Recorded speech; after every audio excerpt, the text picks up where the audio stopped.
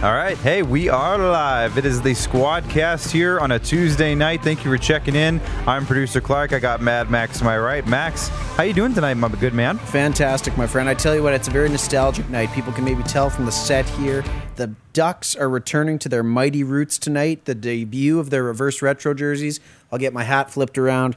This logo was iconic growing up in my childhood. I know it was in yours too. So it's pretty fantastic to see those threads finally debut on the ice. Love to see it. Now, I go just like going straight off the deep end here, but I wish instead of the ones that the Mighty Wing or the whatever they called it, Wild Wing. Thank you. Yep.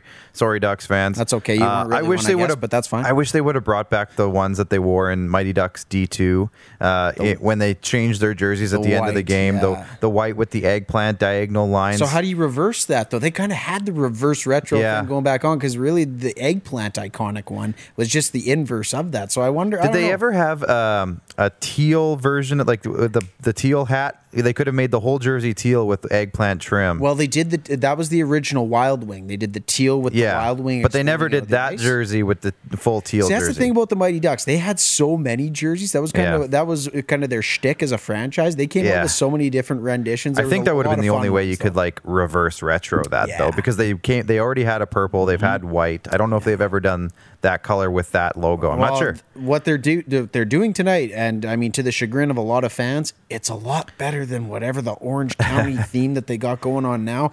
And my buddy Brad Sanko will agree with me. They are one of the worst jersey sets in the entire league. Yeah. So I don't know, anything that has to do with Mighty, anything with teal, the jade, the eggplant, I'm all for it. And as you can see with that iconic lid we've got displayed on our desk right there, it's like I said, it's nostalgia time today. All the pictures of Paul and Timu. It's fantastic. Can't be mad at it. No. Thanks for everybody for tuning in. You are the squad. You are the finalists. And this is the SquadCast presented by Rockstar Supply Chain Solutions. Our good friends Roxanne and Darnell over there are doing a great job. Make sure you give them a call if you need any help figuring out what you need for your business and how to get it and how to streamline everything.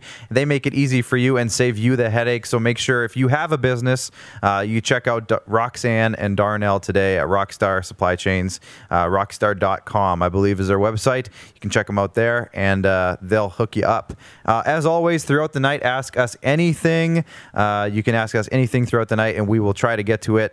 A big shout out right now to Janelle Barkman, who just sent us some Facebook stars, Max. Massive shout out. Janelle Barkman's one of the big fans that we've had. Thank you very much, Janelle. I love the support. And the Facebook stars, they're still new to me. I'm still figuring them out, but hey, I love getting them. And if you do send in Facebook stars at all throughout the night, we will give you a big shout out. We'll take time out of the show to give you a shout out. So Absolutely. How about that? With that in mind, Max, how about you break down today's show? I can give it a go, my good sir. Sure. Alrighty, we're shipping up to Boston for episode 24. Sorry, Jamie, I know you're in there saying about the ugly Bruins jersey, but hey, like I said, this is a Saskatchewan Junior Hockey League's Bruins jersey. It's not Boston, but Zig Fracassi, who's our guest, who Max is about to tell us, he is a Boston Bruins fan, so I had to put something Bruins related. This is Saskatchewan Junior Hockey League Estevan Bruins jersey. Clark coming out as his summer persona as the Pander and Panda, as it were. So, as we pander on here. But yes, we're shipping up to Boston for episode 24 to talk Titletown, USA, as all Coach Bill has done in the last 2 days in free agency is score. Zig Fracassi from SiriusXM joins us to talk shop. Are the Bruins in the market for a top 4 defenseman? Will LeBron look at tearing down Fenway? So many questions to answer until the next piece of news drops. Woo. Thanks for tuning in. Sit back. Get comfy. Hey, Clark, are the Leafs ever going to win again? You seem kind of grumpy. Yeah, well, I don't think the Leafs, I don't think Clark on the Leafs ended up winning the vote today. I'm just checking now. It wouldn't be the first time they haven't won just to double check. So we'll talk about the Leafs a little later on in the show, Max, but I don't want to start off on that kind of foot off the top of the show. You are flustered right now, I can tell. It might wreck the rest of the entire show. Okay. One thing I would like to get in, ESPN won the vote, but we'll get to that later. Fantastic. One thing I would like to get in before we really dive into the actual show tonight is our condolences are going out to a lot of people in Russia today as a junior hockey player, 19-year-old Timur Feyzudinov just passed away this morning after getting a puck to the head. It didn't seem like a whole lot, but he was struggling with a few things and lost his life today, and that's just incredibly sad. And we've been, Max, on behalf of you, we've been thinking about a lot of things today, and our hearts go out to everybody involved. It's a terrible situation. You never want to see it happen, and hopefully we don't see it again. And just a tough day. Yeah, absolutely. A very routine hockey play, and unfortunately it cost a young man his life. So our condolences are definitely passed along to him, his family, everyone on his team, and among everyone else that interacted with him. Evgeny Malkin has a fantastic tribute tonight to the young man. If you're watching the Pittsburgh Penguins game, he has his number 77 adorned on his helmet. Yep. And again, it's just an incredibly sad situation. Like you said, we don't want to drag it down too much, but at the end of the day, our condolences go out to him. Definitely. So we're going to get the show started here with the top of the order, brought to you by Flame Tech Combustion Services. So we got some topics here to talk about, Max, and it's a hard segue, but we're going into it. We're going to give it a go. I just see a couple of comments. I want to say hello to a few people before we get going too far. John O'Flynn says, lads, how are you celebrating St. Patrick's Day? Inquiring minds need to know. Can you overcome the green screen behind ye? He asked us that on the Rod Peterson show this morning too, John. I don't know. We don't even. What day is it? Is it Thursday or Friday? Oh, I don't this know. week. I think it's this week, but I don't know if we have too many March plans. 17th. Oh, it's tomorrow? Tomorrow? Yeah, it's the 16th, so it's tomorrow. Okay, well, tomorrow we don't have anything planned or scheduled, so I guess we'll be talking about it on Friday during my check-in. I guess so. I'm going to be doing some WHL stuff later in the week as well. Just heads up for everybody. Good so stuff. The Friday check-in again might look a little different than it has in the past, but that's going to be fine.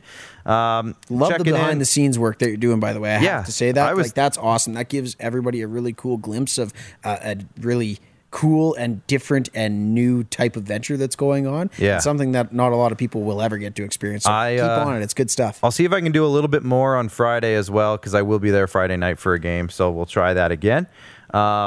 Shout out to Jamie Anstey, who's checking in. He was so upset that the timing changed for him, so sorry about that, Jamie. Nothing we can really do about that. I don't have access to the rest of the comments, so from there, we're going to just skip on. But LeBron, speaking of skipping on with LeBron, that's a good segue. LeBron James comes out, and it's not him specifically. He's a very small percentage in all of this, but the report came out today that a group including LeBron James and A-Rod, Alex Rodriguez. Yeah, we're going to start that rumor. We're going to run with it. Purchased the Boston Red Sox. I don't know, is it from Fenway Sports Well, it's a minority stake. It's a minority Okay. ownership stake. We definitely have to put that in there. It's just interesting. LeBron, he's well known as a Yankees fan. He always comes out in Yankees hats. Had a couple of good run-ins with the Celtics in his days with the Heat as well on the World Championships. And he comes out and buys the Red Sox. And we're going to talk to Zig Fracassi about that a little later on, just in terms of, does that have an impact? What does that change? Does it change anything? I don't really even know, really. But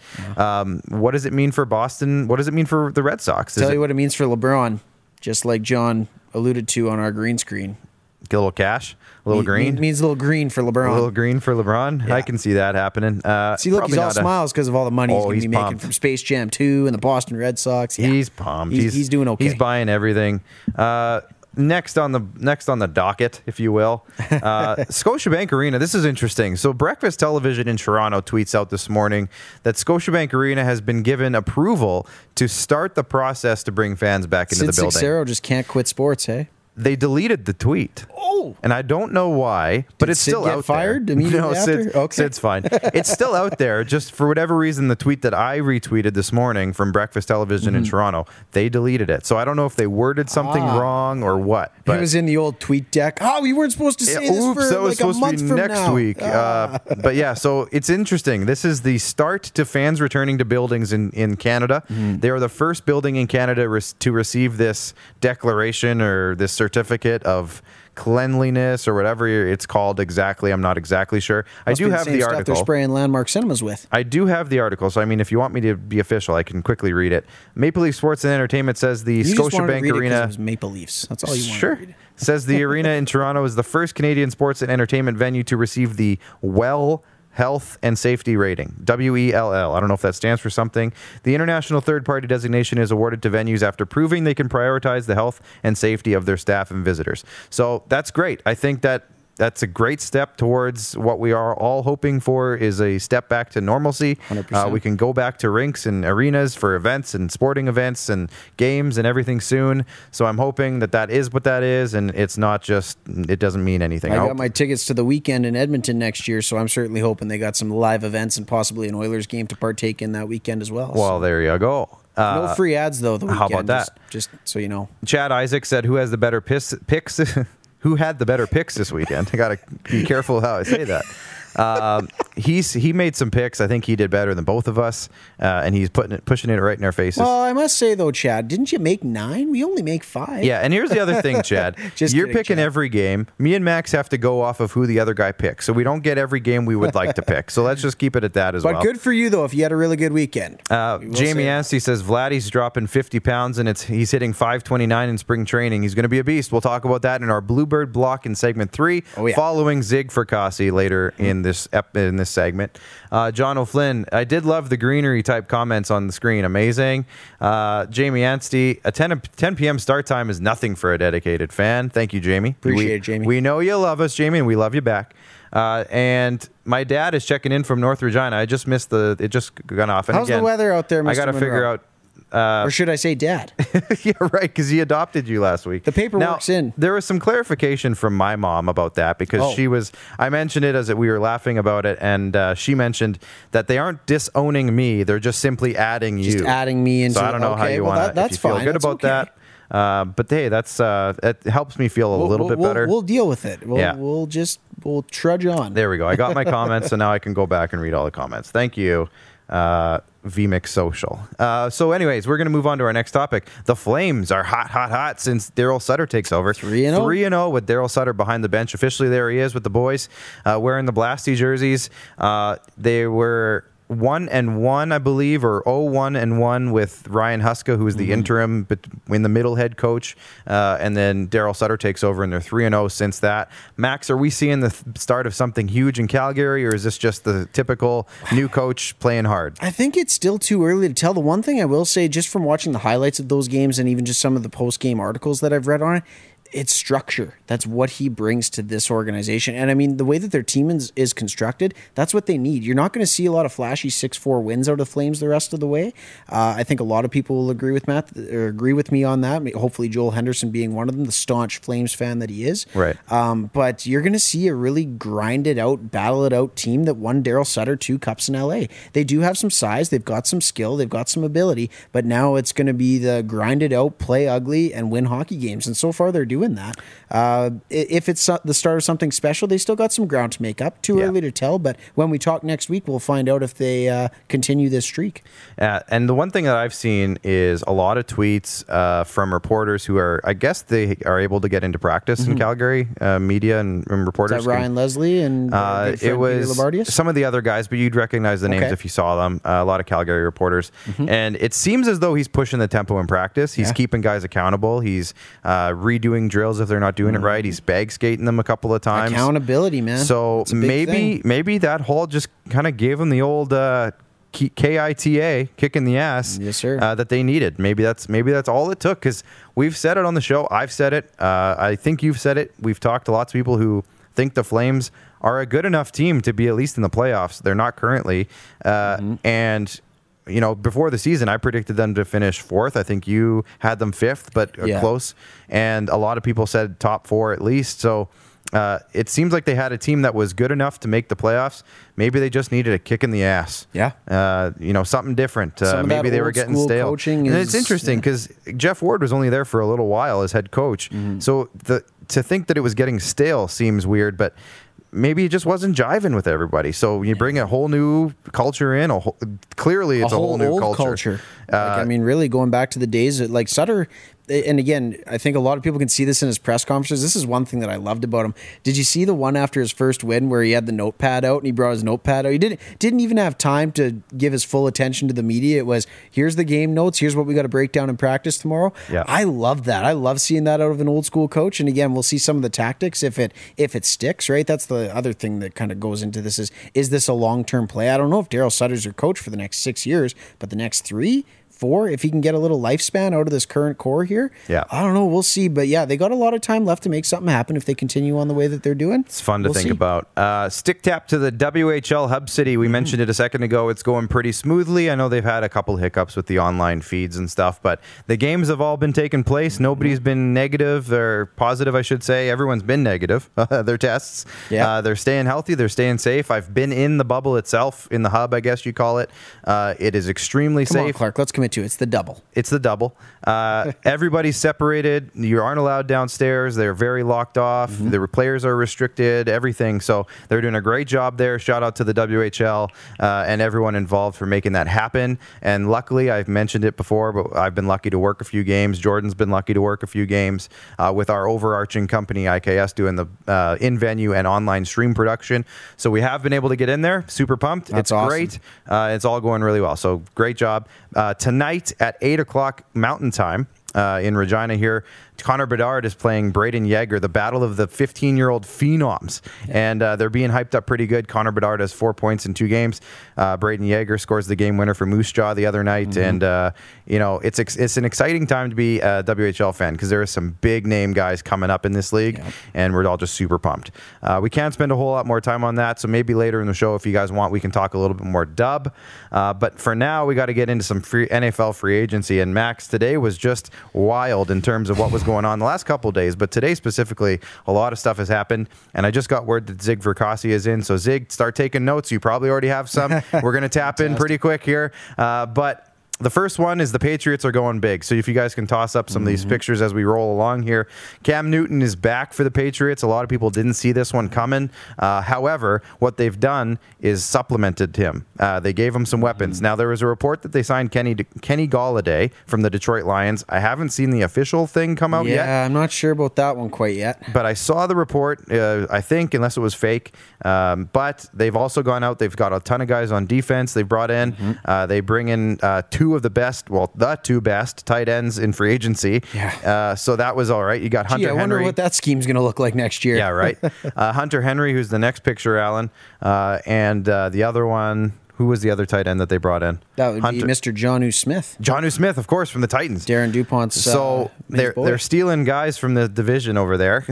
Or no, wait, they're not in the same division. That looks like a bit of a tampering conversation, doesn't it? Yeah, doesn't it look like Bill's talking to Henry here and being like, after the 45-0 drubbing earlier. Next season, you're going to be in a different jersey, and I think I'm going to like it a little better, I think is what he's saying.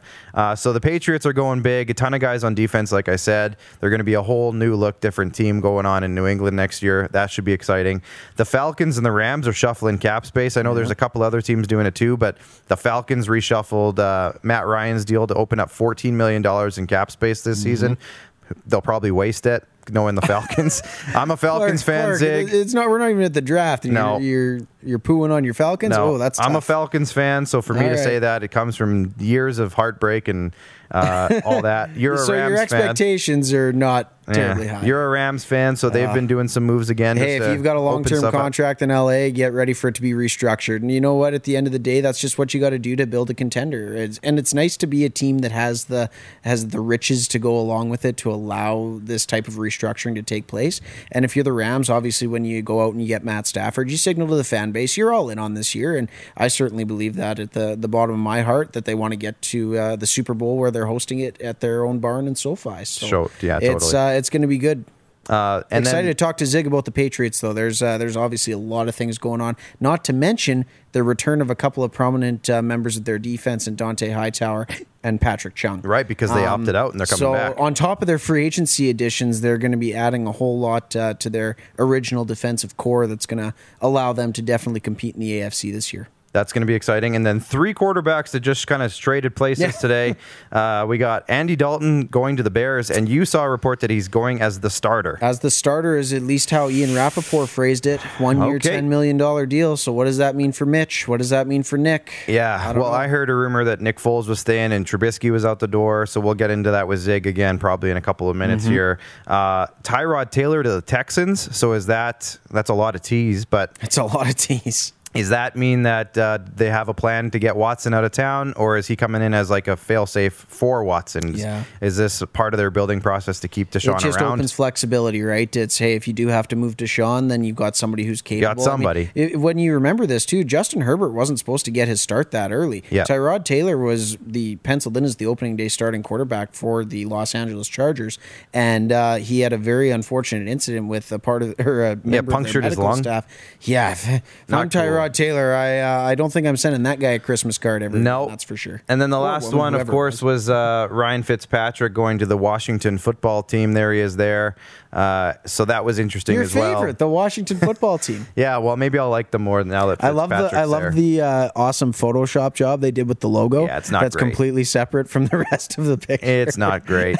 Not one of the better ones, but it's the only one I could find. It's the only one you could find. So we're going with it. That's all right. But that's it. There's still lots more, and we're going to talk about it more later in the show. But that is the top of the order, brought to you by FlameTech Combustion Services. FlameTech strives to provide comfort for everybody in communities across Saskatchewan. They are proud to support local businesses and initiatives throughout this great province. And while the world seems to be facing one challenge after another, our focus at FlameTech has remained the same for more than 20 years, Max. You're getting good at that ad read. It's very dramatic. It's amazing. It's great. Stuff. I love it. Good stuff. Visit flametech.ca for more information on how they can help you and your community. We got to do one quick one, and then we're going to Zig Fracassi. The Vigor fan vote was brought to you, of course, by Vigor.ca, Vigor Lifestyles. And the winner today was out of the ESPN buying the NHL TV rights. The Buccaneers are back in business. Max on the Preds. We don't get a chance, Max. We'll talk about them later. That's okay. We'll sneak it in later. And Clark on the Leafs. We both didn't get a chance to talk. We'll sneak that in later, We'll probably sneak that in later, too. So the ESPN buying the NHL TV rights has won that one. Now, Max, you had a little bit of information in terms of what this means. Yeah. So can you kind of break down the top 3 points out of this, and then we'll go to Zig? At the end of the day, the biggest thing is just it's signaling the achievement the NHL has had in growing the game, right? We talk about this over the last number of years, growing the game in a bunch of capacities, but this, most importantly, being the financial one. It doubles the old deal the current deal that they have with NBC. It's looking like it's going to be $400 million annually over the next 7 years with the House of Mouse and ESPN and the Disney Group. And the other thing that they left it open for was the option for the NHL to re-up on their current deal with NBC or renegotiate the terms a little bit and allow the NHL to make upwards of over $600 million a year with their US TV rights deal. Couple that with the one that they have here in Canada through Rogers, and man, that means really good things for the NHL and the salary cap that needs to rebound over the next 2 to 3 seasons. Right. So that's the one thing that this is leading a lot of conversation to, because the salary cap is supposed to be flat for the next couple of years. Does this mean that they might bump it up? For sure. Within sooner than they thought, because this is getting double the amount plus maybe triple the amount from the American TV deal. And with Seattle coming in and everything, maybe we do see an increase in the salary cap sooner than we think. Now, I know the players are in a big deficit with the teams, so I think they have a bit of a hole to climb out of in terms of when that salary cap does go up, but maybe this just means it's sooner than we thought. Yeah, absolutely. And to wrap it up, at the end of the day, like hockey-related revenue, it's got to grow in a lot of areas for us to see the rebound that needs to take place. I mean, it's crazy to think what 1 year of disruption did to the NHL's financial and economic bottom line. Yeah. But this is a sign of good things to see that it's rebounding, especially in the American cities where they're still continually trying to grow the game in a lot of markets that need a little bit of help. We're not talking about the original sixes, the Bostons, the New Yorks, the Chicagos here. They're all good. But at the end of the day, you've got to look at this as a big win for the NHL. And I know a lot of the owners are applauding Gary Bettman for the work that he's done on this deal. So so shout out to Vigor Lifestyles. That's vigor.ca, vigr.ca for supporting the Vigor fan vote tonight. That's ESPN buying the TV rights. Shout out to Ben Steiner, who's checking in on YouTube. He says, "You're not talking wall-to-wall Canadian Premier League to Saskatoon?" Nope. We're not. The Canadian Premier League? Yeah, the soccer league. Oh. Saskatoon got a team if they can build a facility for them. Well, thanks for letting us know, Benjamin. Well, I knew about it. Me and Ben were talking about it the other day. But well, good stuff. I am now informed. Thank you, good sir. You got to pay attention to the Rod Peterson show more, Max, I guess. That's all I got to say. Tough having We're going to go to break. Zig Fracassi's coming up right after. Stay tuned. Don't rack your brain trying to source the equipment and materials you need for your business. Rockstar can operate your entire supply chain, from PO creation to expediting your shipments, all from our office. Leverage the buying power of the Rockstar Buying Group to not only save money and time, but also the headache.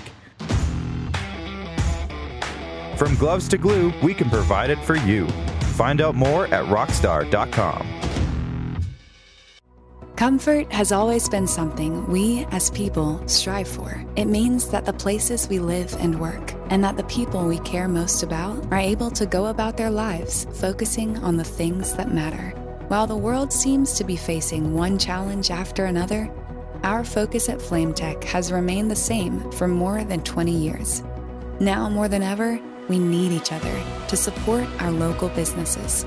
As an industry leader in combustion services, we are proud to attend to the needs of our communities and support the local economy. He's covering everything that matters to you. It's the Rod Peterson Show. Tune in live Monday to Friday, 10 a.m. to noon to catch the show live and be a part of the action.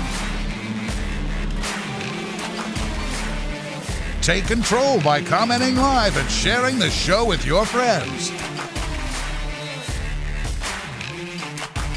Everyday hoop life. Let's get it, baby.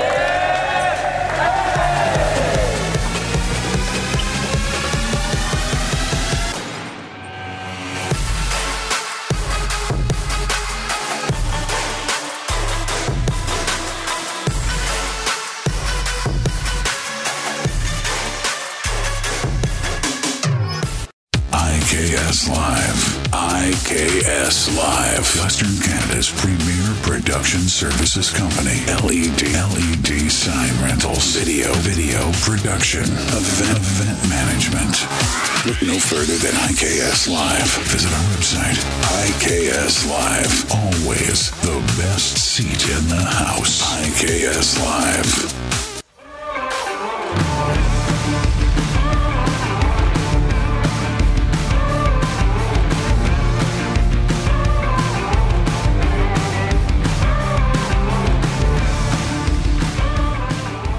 All right, and we are back, and we are going to jump right into our first guest of the night, Max, and we're super pumped because our first guest could not have joined us at a better time. There is so much going on right now, and he's going to help us break it all down and see what's going on from SiriusXM NFL and NHL Radio, Max. We're bringing in Zig Fracassi. He's a big Bruins fan, too, and I know there's lots to talk about with them. They're in a game right now, and I'm a little surprised, Zig, that you took some time out of the night to join us during the game.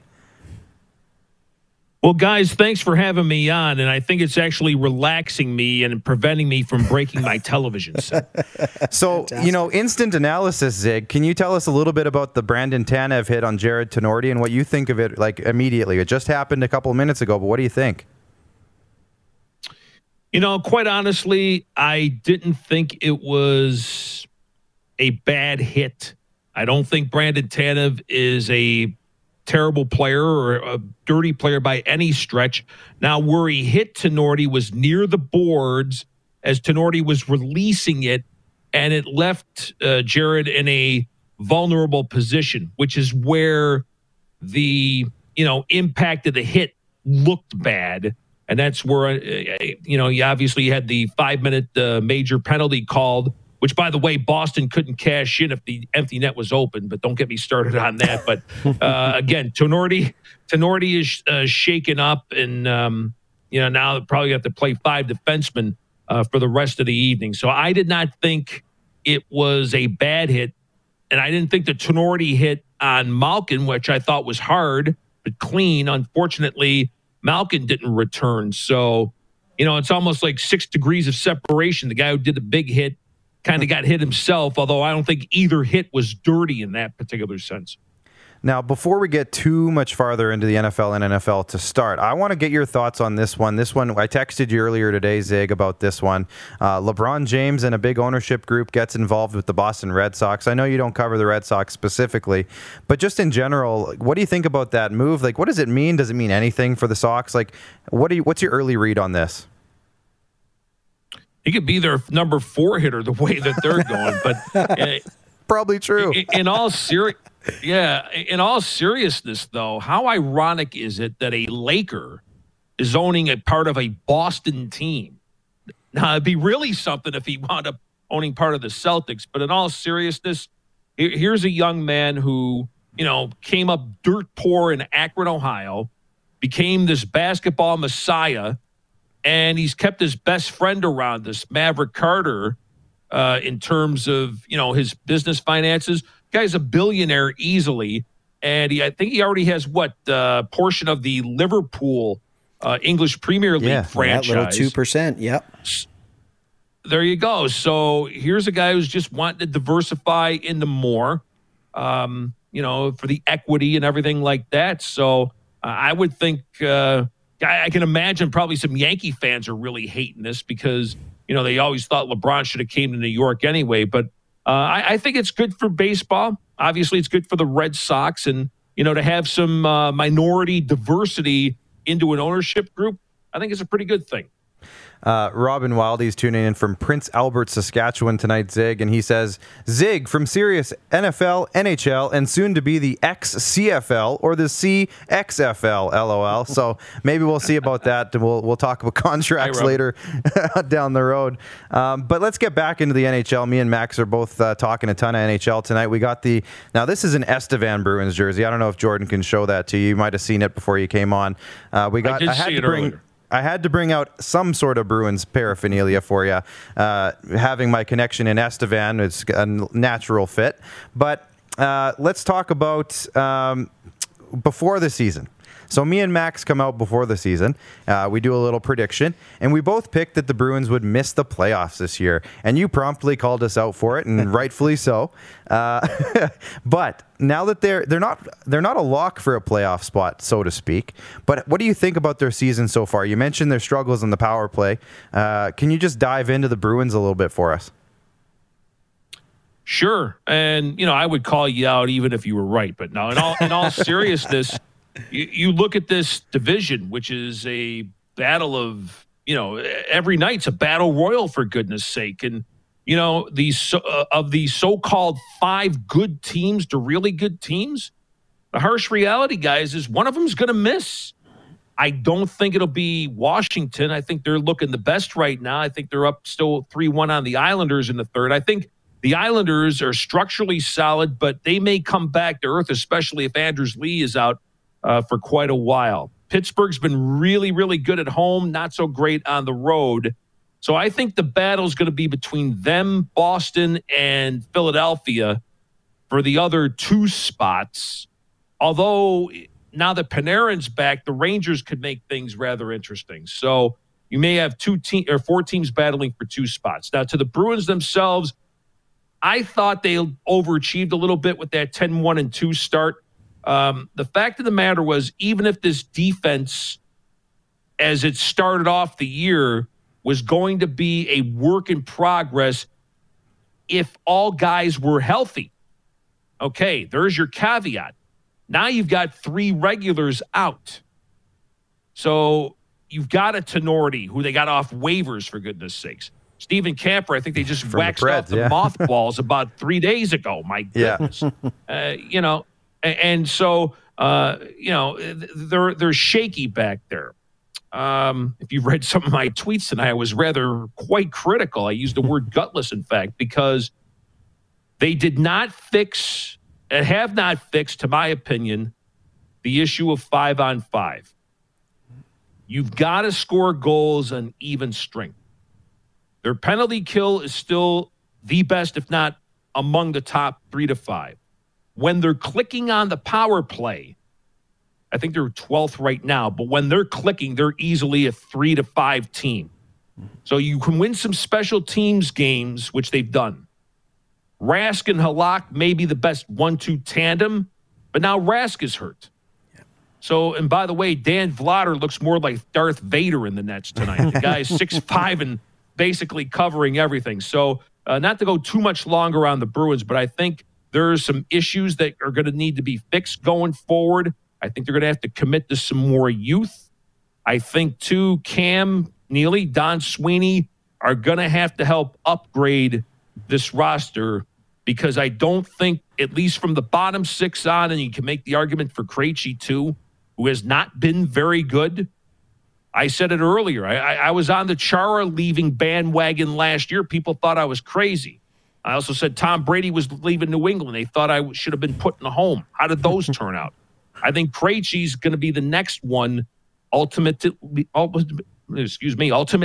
to leave because the declining production, and now he's becomes a free agent anyway, but he's not worth the $7 million that he was getting. So I think that's going to be the next sort of tough decision the Bruins are going to have to make.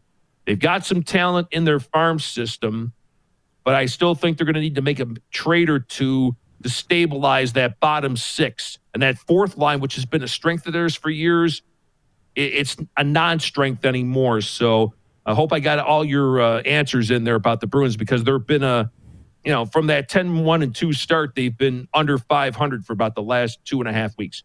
Absolutely, Zig. And you know what? You hit a lot of answers, and that gives me a couple more questions, unfortunately. Now, we talked about it earlier, Jared Tenorti being picked. It's an interview, Max. That's exactly, right? But Jared Tenorti obviously picked up off waivers from Nashville, who happened to be I don't know if you can see my hoodie now, but my beloved team that I like to smash my TV watching. And unfortunately, they have not had a good start to their season.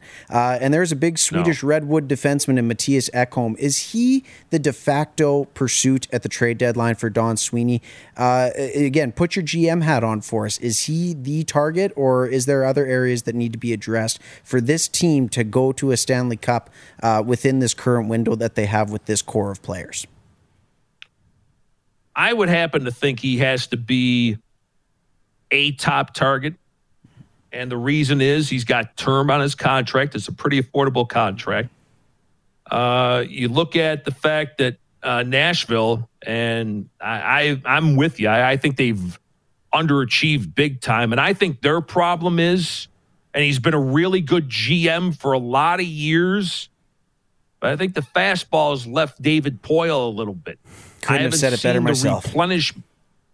I have not seen the replenishment of some of that talent that they were bringing in maybe 4 or 5 years ago. You're not seeing the Ekholms anymore being brought in, or Philip Forsberg types. Now, that trade was a once-in-a-lifetime deal, but still, he's not bringing in those type of players anymore. So Ekholm, I think, would be a nice fit. He's still young enough. Boston does have a first-round pick. They could probably get a young defenseman out of this if you're Nashville. I'm not giving up on Jack Studnickas because I still think he's their top guy. But will Nashville go for that? Or I know some of those reports, Elliot Friedman and some of these other people have said that Poile would probably want sort of a Jake Muzzin type package. Now, I don't know if Boston or anyone else would be willing to pay that, but if you offer a higher pick, maybe a young prospect, possibly I would go for it, although I still think Donnie would also like to add some scoring as well. And I know they said that they were targeting some teams that won't make the playoffs. So you could automatically look at a Buffalo. You could look at maybe an Ottawa and Anaheim, who Boston's done enough deals with. I'm almost going to start to call them the Boston Ducks here, for goodness sakes, because you brought in Richie the last couple years, Kasha. So there's another trade deadline guy who unfortunately hasn't worked out. The poor guy can't stay out on the ice due to concussions. But long answer to your question there, I think Ekholm might be the one or at least 1A target deadline for Don Sweeney. So, Zig, one interesting dynamic to this season is with everybody only playing within their divisions, a lot of people are hyper-focusing on the division that their favorite team is in. Now, I know you're kind of in the area for the East, but outside of the East, have you been following it enough to know who are your top few teams that you think are really making waves across the league right now? Oh, I'm a hockey degenerate. You kidding? I'm sure once I get done with you guys, I'm going to be flipping on more games. I drive my wife nuts because here I am watching San Jose and Anaheim, two teams nobody gives a rat's ass about. But hey, you got to do your scouting. Yeah, bunch of future Bruins in that game. Of course. There you go. I think in the North, the sizzling pick's supposed to be Toronto. But I'll tell you what, I watched them play the other night, and when they got it going, Winnipeg is awfully tough to beat. Yeah. because they've got a good enough defense. Hellebuck may actually be better than Anderson. I think their forwards are not quite Toronto-ish, but boy, give me Scheifele, give me Wheeler any day of the week. I'll go to battle with those guys. So I'm impressed with Winnipeg. Plus, I've been a big Paul Maurice fan for 100 years. In the West, well, I'll tell you what, and I made this argument on Twitter last night. Nobody's talking up Marc-Andre Fleury for the MVP, but maybe people ought to start doing it because that guy could have pouted when Leonard was named starter before the season. There was all these rumors they're going to ship Fleury out.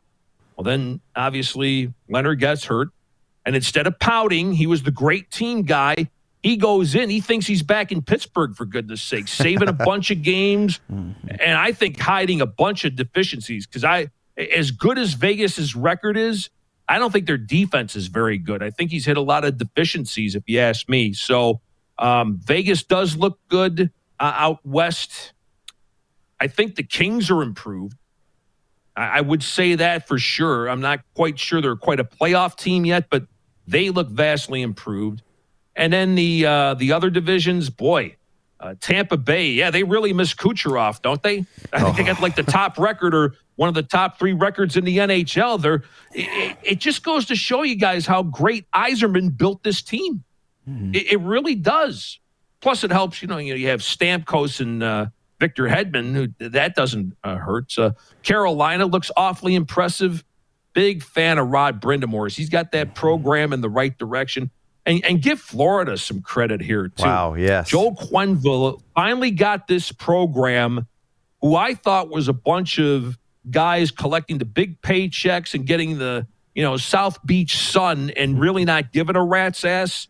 He's gotten them to play some very, very good hockey. And Bobrovsky almost, kind of looks like a goalie again. So those teams, other than the East Division, they have my eye right now. Pretty good teams, I would say. One interesting thing I just read is that Nikita Kucherov is skating again, and some teams are putting up a big stink about it because they're like, you guys put this guy on long-term injured reserve, and he wasn't supposed to be back until playoffs. It's only March, and he's already skating. Okay, we all knew what's going on there, though. So right. There might be something to keep your eye on there as well, Zig. I must say, though, too, Zig, you alluded to it earlier with the Panthers, right? It's a good thing that when you're paying a guy $10 million to be your goalie, that he kind of looks like a goalie again. That's a really good thing. But let's transition over to some football talk. I mean, obviously, in the Foxborough area, there's been more news that we can keep up with over the last 48 hours.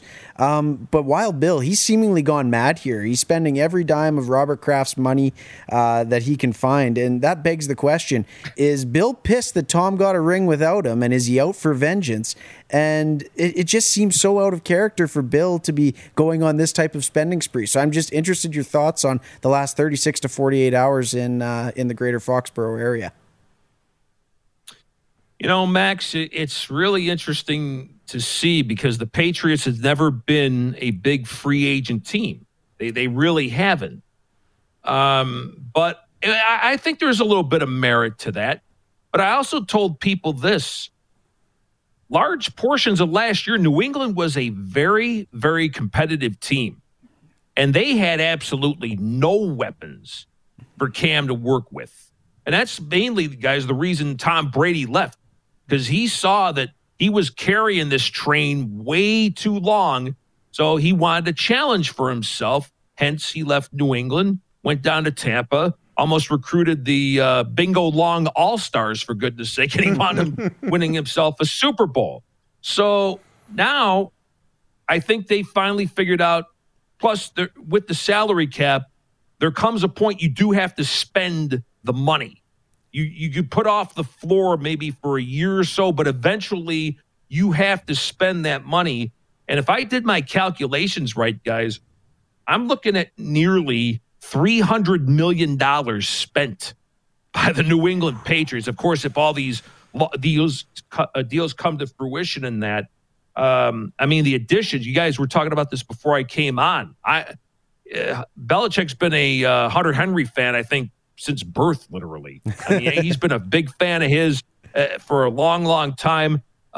we had talked about Adam Kaplan and I on our weekend show on NFL radio. We thought maybe Jonnu Smith would get the bag, and now the New England Patriots forked over a lot of money there. They reacquired Trent Brown, I thought was a big part of their offensive line from recent years. That's why I think they wound up letting Cannon go down to Houston. And then the other guys, Judon, I think, is a massive upgrade because obviously Belichick has a big respect for the Ravens and their defensive concepts. I think Judon is a nice add. Godshaw from Miami, Henry Anderson, a rotational guy from the Jets. And, they also added a couple of receivers too with Bourne and also the kid Aguilar. So right, a lot of money spent. So now you've got some weapons for Cam to work with. And like I mentioned, they were competitive in an awful lot of games last year. You wonder sometimes, like that game in Buffalo. New England was driving easily for a field goal, if not the game-winning score. Cam coughs up the ball, the Bills win the game. I'm not going to say they go on to win 10 or 11 games, but it does give you pause. So, and now you've got Chung and Hightower coming back from the opt-outs. Then you add Judon and some of the other pieces, like I just mentioned, to the offense. I'm not sure that quite takes them over, but with the draft and their acumen with Belichick and the coaching, it wouldn't shock me if New England's back in the playoff mix in 2021. So that brings me nicely to my next question, because we're going now a little bit farther. What is it? West, north? Where is it? I'm not sure. Let's go in further one direction. One direction. Where are we going? And then I could tell you. The Buffalo Bills. Where's the Buffalo Bills from New England? It's west, right? Okay, that would be on the I-90 going west, so about 7 hours. All right, so I'm close. I was close. Yeah, pretty much. Good stuff, Clark. Yeah. So geography passed for that. I've never been there. So let's talk about the Bills for a sec. They come out like wildfire last year, finally get their first division title in so long. And now the Patriots are nipping at their heels again, it feels like, with all these additions. So what do you think the Bills are feeling like right now? And how's Bills Mafia feeling going into next season as it sits? Well, I still think they're the favorite to win. And I think they've really done a good job already, talking about Sean McDermott and Brandon Beane, retaining their own guys. I mean, Darrell Williams was a guy they saved from obscurity from Carolina. He's really come on, so they re-sign him. There was a lot of people, including myself, that thought Milano, the star linebacker, was going to go elsewhere, but he's staying. So that's a big one. Feliciano, for the offensive line, he's staying. And I understand tonight, looks like they're going to give some help for Josh Allen and one Emmanuel Sanders. Right. So that's a nice little pass catcher to help him out. So they're a team that I don't think needs a whole lot at this point. But what you fear, though, is now they are going to be among the hunted, the favorite. How do they respond if they're truly that Super Bowl team? And is Josh Allen going to take that next step up to where he is literally the replacement for Jim Kelly, which they haven't had in over 25 years? So there's a lot of, I still think, balls up in the air in terms of the Buffalo Bills. And another thing, too, is, and this gets me off onto another tangent about paying these quarterbacks entirely too much.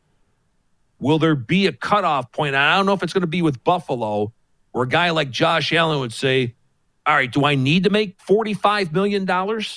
Or can I live comfortably on, say, maybe $30, $31, $32 million, but leave a little bit of that room so we can have other guys so we can stay competitive for the next 5 years.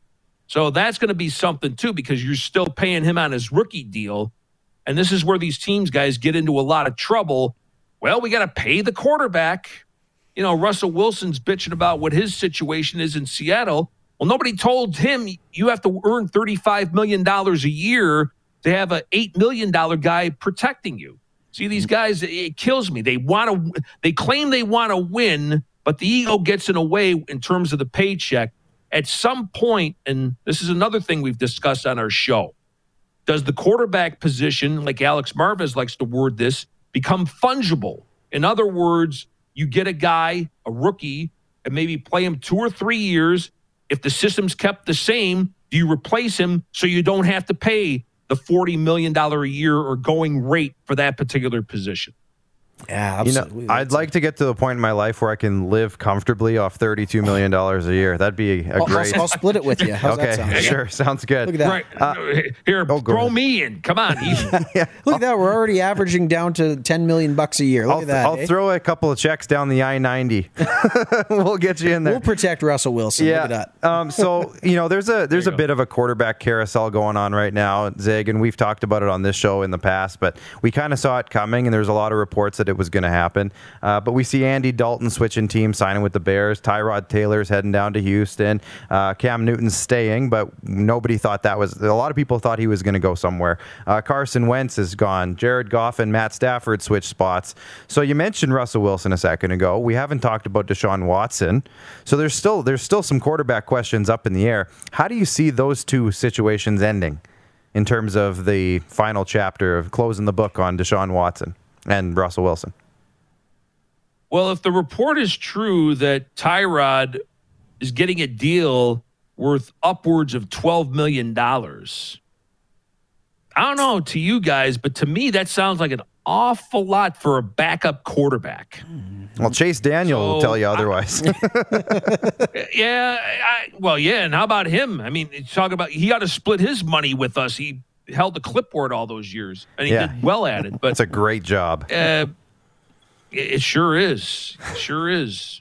Hey, I can think of other ways to earn money, believe me. But in all seriousness, it does make you wonder what really is going on. By the way, I think the Texans have actually had a fairly good in terms of off-season themselves, believe it or not. They've made some rather prudent moves, to be quite honest with you. They add Ingram, who I still think has a little bit of gas left in the tank. They trade for Cannon, who's a serviceable tackle. They add Britt. They traded for Shaq Lawson, added Malik Collins. Terrence Mitchell's a decent enough corner. They bring back Hargraves. So not unspectacular, but steady moves. Now, are those going to be enough to keep Deshaun Watson around? Only time will tell on that. So, Caserio is coming into, I think, a pretty tough situation down there in Houston, because it seems like the culture is really, really out of whack. And, you just wonder, how much influence this Easterby guy who Caserio worked with in New England, how much he has. You hear rumors about them being a God squad, if you will. Just a lot of, negativity. Then Watt wants his relief. He winds up, getting moved on to Arizona. Deshaun Watt's out and all this. Yet the other part of me says, hey, you signed that contract extension before, before the season started, and after the DeAndre Hopkins trade, now you want out. So I don't know how this is going to ultimately turn out. If I'm Caserio, I have got to have my socks knocked off totally if I want to trade Deshaun Watson. If we're talking multiple picks or even multiple high picks, then I'm listening, because I have to replenish the cupboard, so to speak, in Houston. And then obviously the team that would acquire Deshaun Watson has to have a ton of salary cap room, which is, I know this is why Carolina cleared a bunch of cap room. The Jets have a bunch of cap room. So we'll ultimately see where this goes. A couple other things real quick. You mentioned Cam. I honestly thought that Cam would go back. And the only reason I say that is because Belichick just fawned over him. Right. And whenever you hear Bill Belichick rave over anybody, it's a rare occurrence. So that's why I thought Cam would return. And Andy Dalton, the Red Rifle, let's not forget this guy did take the Bengals to the playoffs. So, the guy is not a bad quarterback. And under some dire circumstances last year, I thought he actually performed fairly well with the Cowboys. But constant shuttle of offensive line, Zeke fumbling the ball, And that was beyond Andy. The poor guy ultimately got concussed. Then he had COVID. So just a horrible situation. But I think in Chicago, I think he's got a real chance to be the starting quarterback day one for the Bears. So, yeah, I was going to say, Andy Dalton going to the Bears seems like they're instant Super Bowl contenders just like that. I say that in jest. No, all right. Come on. Yeah. But Jamie Anstey is our buddy from Halifax, Nova Scotia, Zig, and he asks, what should I expect in Chicago this year? Are they rebuilding? What are they doing?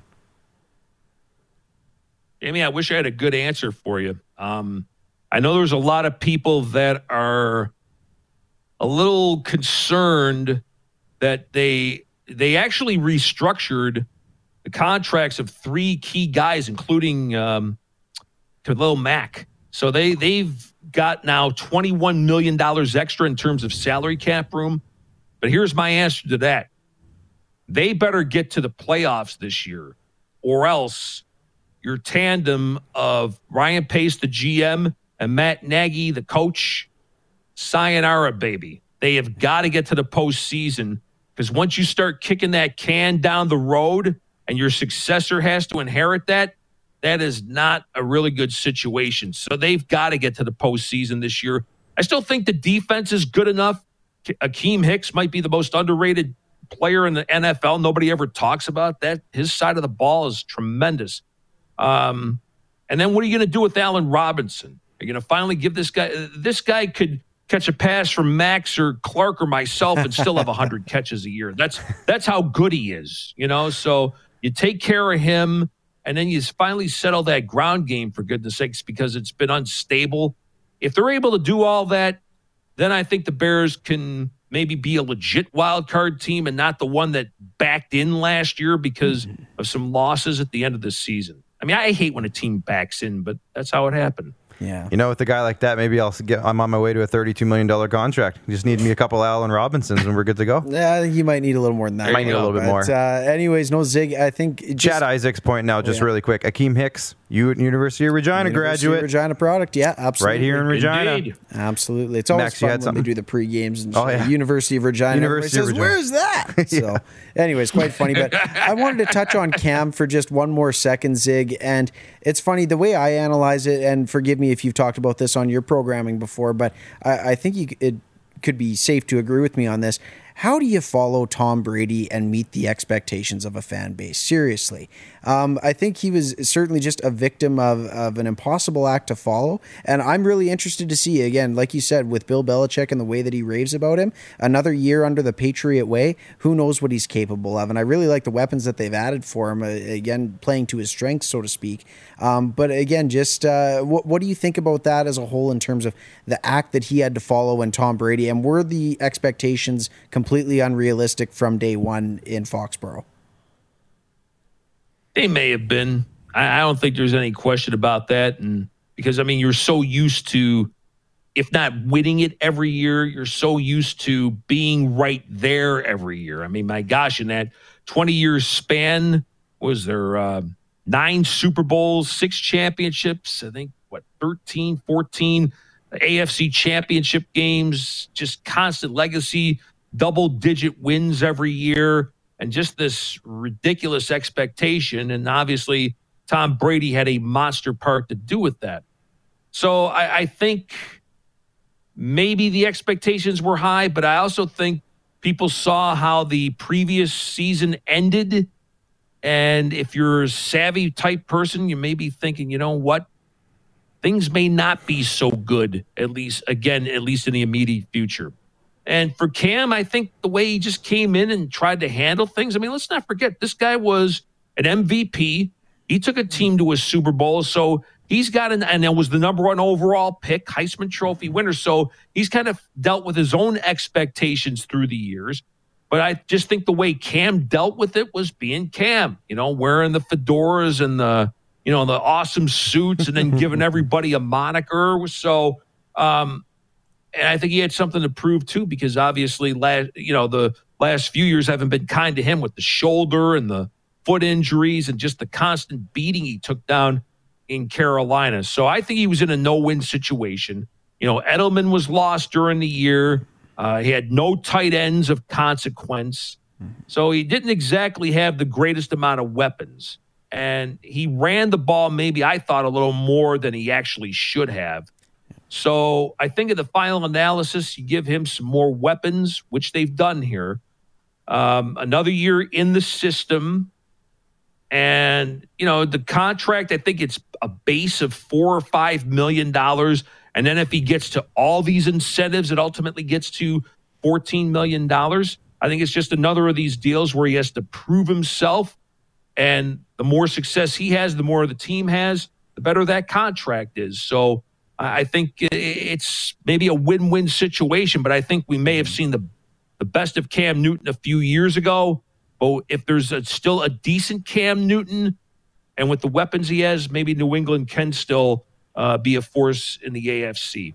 Fantastic. And obviously 3 days into a very, very busy offseason. Let's fast forward to April 29th.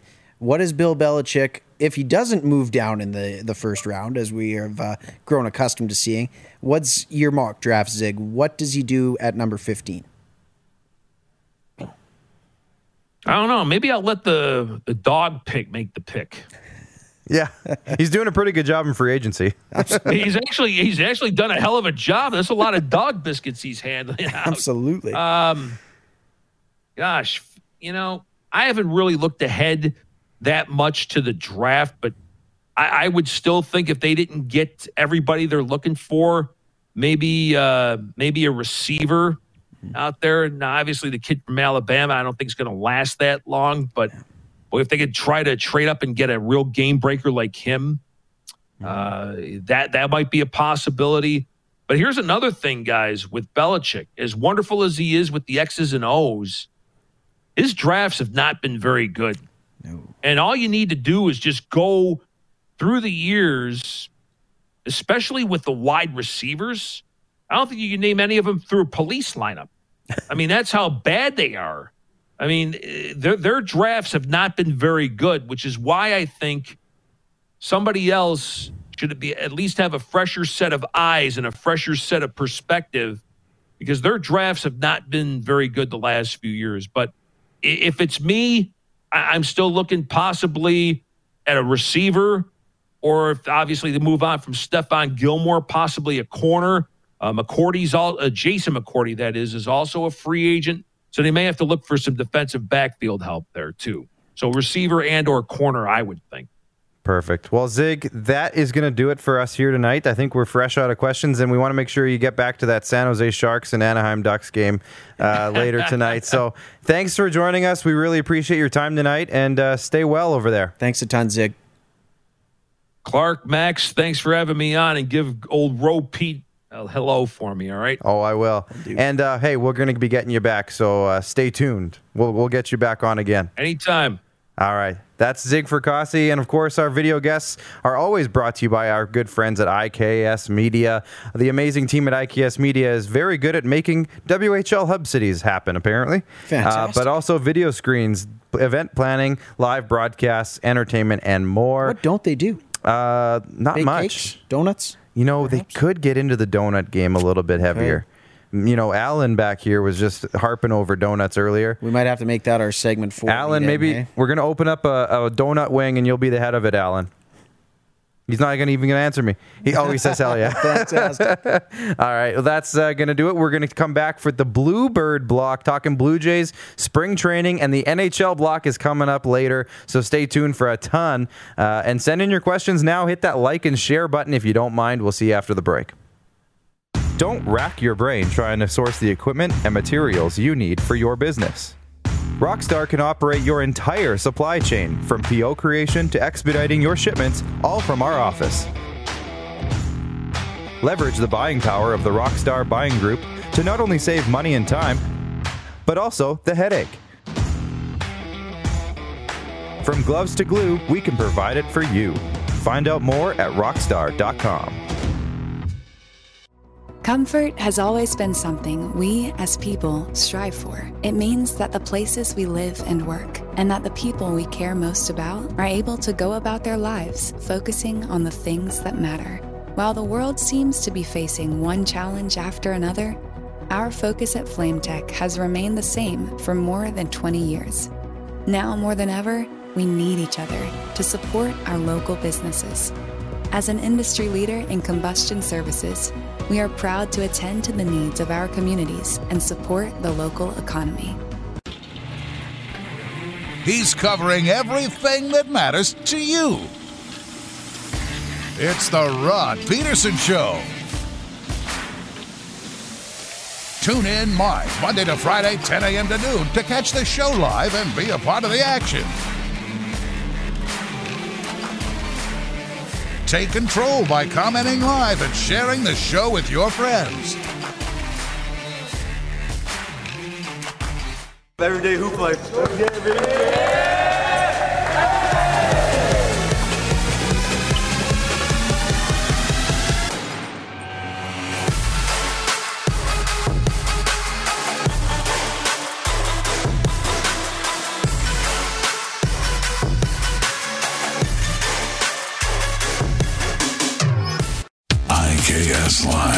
IKS Live. Western Canada's premier production services company. LED sign rentals. Video production. Event management.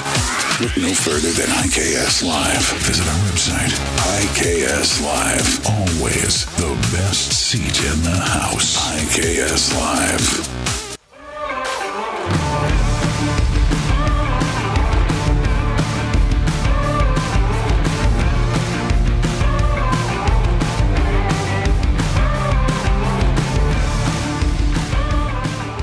The puck is down and we are underway. The Regina Pats. Has Bedard scored yet? No, not yet. It just started. Actually, it might not have started quite yet, but the puck is about to be down between the Pats and the Warriors over at the Brandt Center. Stay with us, though. Stay with us until we're done. Yeah, we'll keep it short tonight. You'll still be able to. You can open up another tab or something. We'll keep it short tonight. Yeah, we're getting into the Bluebird block now. I finally trained myself to say it. The Bluebird block. I was having trouble with it because I wanted to say Blue Jays block every time, and it keeps coming out wrong. Bluebird block. So, Blue Jays is already trademarked, Clark. Presented by RBI Regina Baseball and Softball Training Center. So we're pretty pumped about this. We were looking at videos all afternoon of Vladdy Guerrero going 4 for 4. The Jays are 9-6 so far in spring training. They have a plus 16 run differential, which is great. They took care. Well, that was before today's game. It's actually probably plus 24 now because they won 12-4 today. I think it wasn't it? They won 14-5. 14-5. So that was close though. They're plus 25. Because I updated the record, but not the run differential. So 9-6 so far in the spring training. There's Vladdy and Bo. Look at those beautiful gentlemen. Vladdy's looking trim. A couple of fans in the stands. I'm pretty jealous, I must say. Yeah. I know that they had a lot of cutouts as well in the stands just to fill it up a little bit more. $80 per apparently. Was it? Well, that was for the kids, though. No, that wasn't. You misread that. Did I read it wrong? That was incorrect. We should have got one or two. We should have got a couple. Still can. We should have put Ricky the Iguana. Where is he? Ricky the Iguana. We should have put him on a cardboard cutout for the Jays. There's still time. Maybe we should get on it. Okay. Alan, get on it. Doing a show right now, though. So yeah, we're a little busy. Okay. So, hey, again, the birthday boy, Vladimir Guerrero Jr. goes 4 for 4 today. He got a triple, 2 doubles, and a single. He's hitting 529 this year so far in spring training. So, I mean, it's early. He's only had 17 at-bats. He's 9 for 17. Like, unreal. Not bad. But good. It's a little early to say, like, oh, wow, he's going to be a monster. It's early to call 40 home runs and 100 RBIs? You know what? I'm kind of starting to think we should just do it. Okay, let's do it. 40 home runs. Pitching update. We've been talking about, we've been monitoring because we can't watch. Today was like the first game that was televised or whatever it was, right? Was today the game? Well, actually, on Friday they had a game. That was televised. It's like fully televised? Pirates. Yeah, it was fully. It wasn't Sportsnet's team though. Right. It was the Pittsburgh Pirates broadcast, whatever it was. But they do have the video only. I guess the streaming. Yeah. It's pretty low. You can't watch baseball with no audio. Well, Rogers only made $933 million. They can't afford. They just bought Shaw for $26 billion. I mean, they can't afford a baseball broadcast. Can't afford. What are we thinking? We're so selfish. Team. I know. We're so selfish. But we have been paying attention, and Alek Manoah has been impressing us. Manoah the man. He has pitched 5 innings so far, I believe. He has 11 strikeouts. He's that big power pitcher they drafted a couple years ago in the first round, I think, right? Yeah, first round pick. So, I mean, overall. I don't think he's going to be ready, but it's an exciting prospect to keep your eye on for the next couple of years. He might make an appearance at some point throughout this year, depending on how he does in the minors. What do we think about the nickname Aqua Manoa? Aqua Manoa. Aqua Manoa, It rolls off the tongue. It does roll off the tongue. I don't know. Does he look like Aquaman? He's got that, what's his name that plays him? Jason Momoa. Jason Momoa, exactly. Is Aquaman. He kind of has that look to him. Yeah. So let's cut this. Alec. He's bigger, though. If you're listening, Aqua Manoa. That's your nickname. Meme it. We're making a meme. We're making a meme. All right. And now, SWR, Woods Richardson, Sean? I'm still getting used to Simeon. Thank you. I don't know why I said Sean. Come on, it's Marcus Semien and Simeon Wood. How do you mix this up? Yeah, well, I won't forget it ever again. I'll tell you that for free. But he's been looking good as well in limited appearances so far. But we looked at the pitchers so far. They've played 15 games, like 52 pitchers have pitched. Yes, so it's hard to keep track of. It's hard to keep track. Mariano's even gotten an inning. Yeah, he's got 4 innings. He's got 4 innings. It's hard to keep track of who's pitched, especially when you can't watch the games. However, we mentioned Hyunjin Ryu came in and took care of business. He handled business the other day. 4 scoreless innings, I think it was. So he's looking good. They could have announced him last year already as this year's opening day starter. He's ready to roll. Robbie Ray has pitched well in 3 starts. I think he's got 8 innings. So, I mean, he's pitching 2-3 innings a day, but he's looking good. Tanner Rourke is looking decent. He's putting up decent numbers.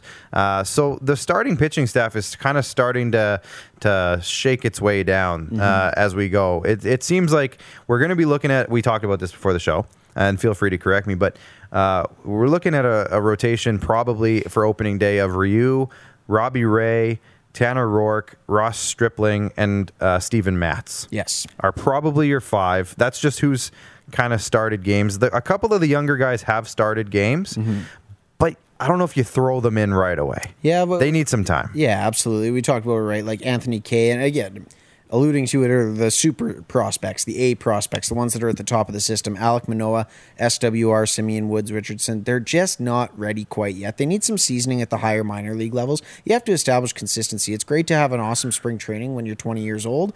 I believe Manoa's a little earlier than that, 22, 23. Yeah, he's early in that. But at the same time, you do need a little bit more seasoning before these guys are ready to take the bump, I do believe. It'll be interesting, though. Hey, maybe one of them, or if not both, get a September call-up. I'd love that. Maybe they shock the world, and maybe all of a sudden we're looking at an expanded roster with them being carried on it. I don't know. But when it comes to the Jays rotation, you got to look at the guys like Anthony Kay.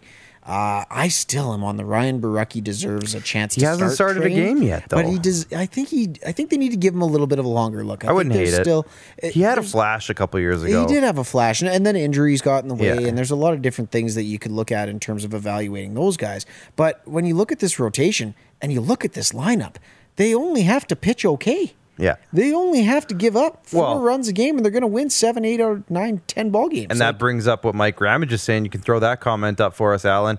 I love the Jays lineup of position players and bats. However, the starting pitchers have me nervous, especially with Nate Pearson constantly injured. Yeah. Exactly. And we've been harping on how they should use Nate Pearson for literally since we started the show. Yep. One of our first things was that I said Nate Pearson should be the closer for a season. I just don't think... Are you still on that train? I'm starting to get back into it now that he's hurt again. Now that he's hurt? I just feel like every time he tries to go, he's getting hurt. And it's reminding me... Now, Steven Strasburg had a great career. Yes. But it's reminding me of Steven Strasburg. He almost ended his career really early because they started pitching him a ton early on. Yeah. And I just feel like they need to give him a season with some light loads and then work his way up. Because so far, it's not working the way they're doing it. But... we talk about the lineup. It's starting to take shape. Today versus the Phillies, they've pretty much put out their opening day lineup. That's good. The order might not be exactly the same, but it was Springer, Semien, Bichette. I think Teoscar hit 4. Vladdy, Gurriel, I think. And then I think it was Grichuk. Yeah.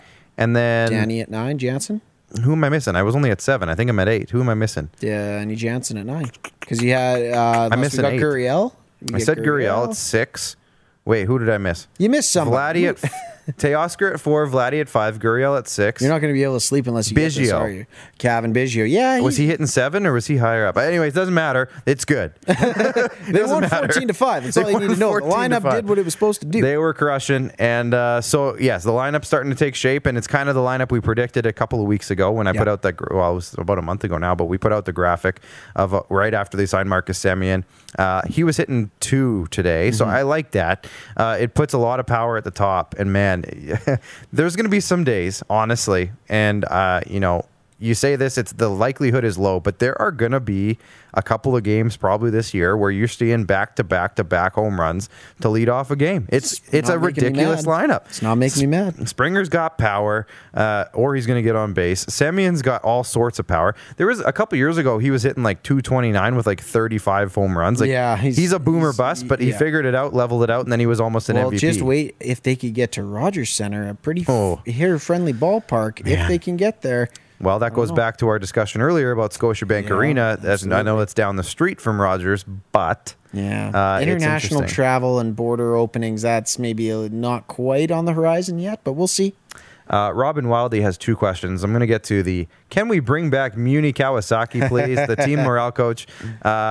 I don't think he'd be very valuable at this point. I love the guy. I like him in that role, though. If we are going to bring him back, the team morale Bring him as a coach. Bring him back. He can just goof around. Absolutely. I love it. Robin's been asking this. I think, Robin, you've asked this a couple times, and we've always forgotten to get to it. But what are your thoughts on the Dallas Stars reverse retros? I know this is our baseball topic. We'll talk about that next segment. Yeah. We'll put it in next segment for you, Robin. Save it for a couple minutes. Last couple things, impressing youth. Again, Max, I have the stats up here. We were kind of talking about it a little bit earlier. Mm-hmm. Is there anybody that's really standing out for you in terms of numbers or what you've heard about them? Captain Kirk. Alejandro. I'm very excited for Alejandro Kirk and what he could potentially provide this ball club. Maybe he's not there on the defensive side of the ball yet, and as a catcher, that's arguably more important than whatever you put out offensively. But he's hitting 500 in limited at-bats. He proved in his very, very short tryout last season. I feel bad saying it's a tryout. His short audition. Let's go with that. It was an audition. His short audition last year, he impressed a lot of people for a ton of reasons, with his play, with his stature, with everything about the young man. So I'm really excited to see what he can provide as the backup catcher at the start of the year. But I do have a bold prediction that if Danny Jansen can at least hit his weight, we're going to be looking at Alejandro Kirk as possibly the starting catcher of this team a lot sooner than later. If Alejandro Kirk hits his weight, that's an improvement. That's an improvement. What did you say he was? 253? 265 is what he's listed at. And he's 5'8". That's a good career for a catcher right there. And you know what? We're not going to knock him because he did work quite hard on this in the offseason. He is slimming down and trimming down as well. Okay. In hopes of being an everyday catcher for the Toronto Blue Jays. So I'm excited to see his development. And it's almost Captain Kirk time in Toronto, ladies and gentlemen. My young guy who's impressing me is Logan Warmoth. Yeah. He looked so good in that. I think it was the first game of spring training. He's only had 10 at-bats, but he's a guy that was a first-round pick back in 17 as a shortstop. He's listed as a left fielder, so he's got durability. He can play other places. Yeah, versatility. Versatility. Oh, he can be durable too if you want. Durable, versatile, all the ills. Yeah. So he's a guy.